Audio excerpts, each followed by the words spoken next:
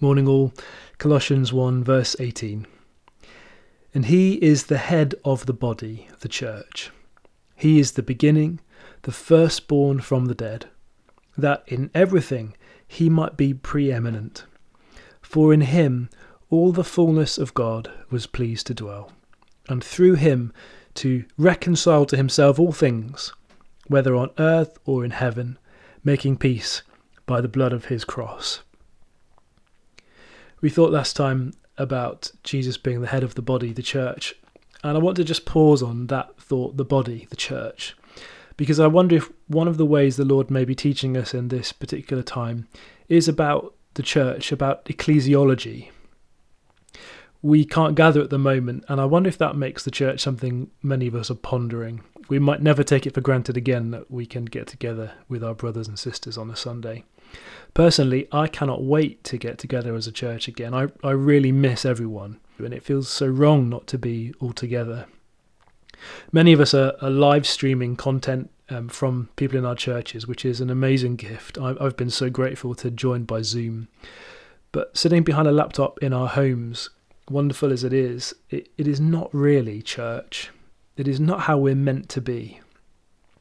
I can hear some of you saying, well, but church isn't, the building or the programs or the services. Church is the people.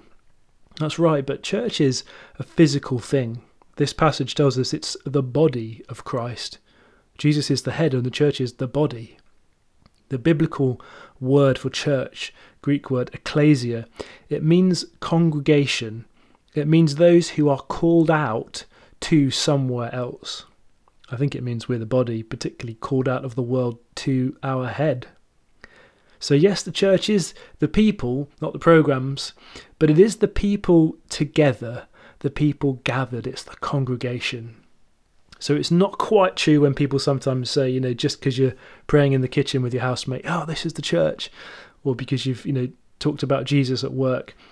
That's all great stuff, but it's not really the definition of the church. The church isn't a kind of individual thing we take around with us.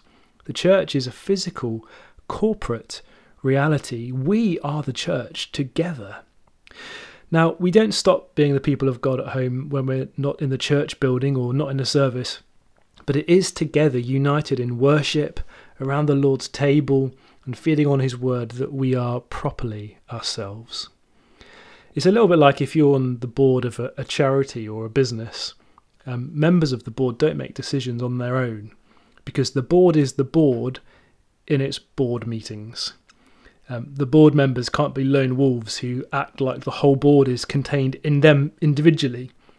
No, rather they belong to the whole. Now I've been thinking about what I'm calling in my mind Reunion Sunday. We don't know when that Sunday will be, but we know it will come. And until then, it's a kind of a painful wait, actually. But I've felt a huge encouragement as I've thought about this.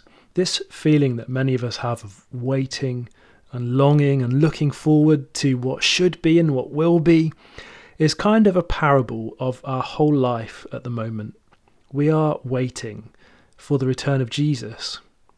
Imagine that reunion Sunday when we're all back together in our churches. We're able to gather with the church family and worship and pray and hear the word together.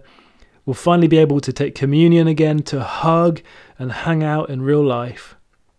I wonder if there might be very few other events in our lifetime that would be such a deep parable of the last day. Because on the day that Jesus returns, there will be the ultimate reunion and joy and relief and sense of rightness. He will finally take his church, his body and his bride to himself, and we will be one with each other and fully one with him forever. And Reunion Sunday, when it comes, is going to give us just a little taste of that. And I can't wait for it. This time of interruption that we're now in is not normal. It's not easy.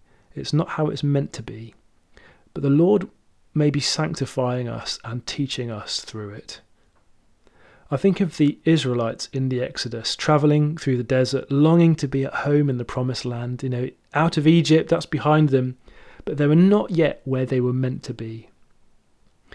The Exodus has long been taken as a picture of the Christian life, looking for promised rest, So many hymns and songs pick up that story of wandering in the wilderness, the struggle and the patient endurance needed in waiting and hoping, and then finally crossing the Jordan River into Canaan, the promised land, to be the people of God together at home in his land, the promised rest. One of the hymns that picks this up most is I Will Sing the Wondrous Story. Here's the last couple of verses. I was bruised, but Jesus healed me. Faint was I from many a fall. Hope was gone, and fears possessed me, but he freed me from them all. Days of darkness still come over me. Sorrow's path I often tread. But the Saviour still is with me. By his hand I'm safely led. He will keep me till the river rolls its waters at my feet.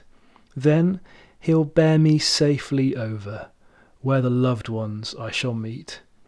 Yes, I'll sing the wondrous story of the Christ who died for me.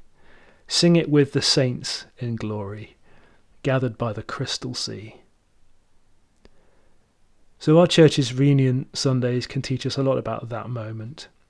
And our hearts and minds now can be discipled and sanctified by our waiting and our longing, even by our frustration and our sadness.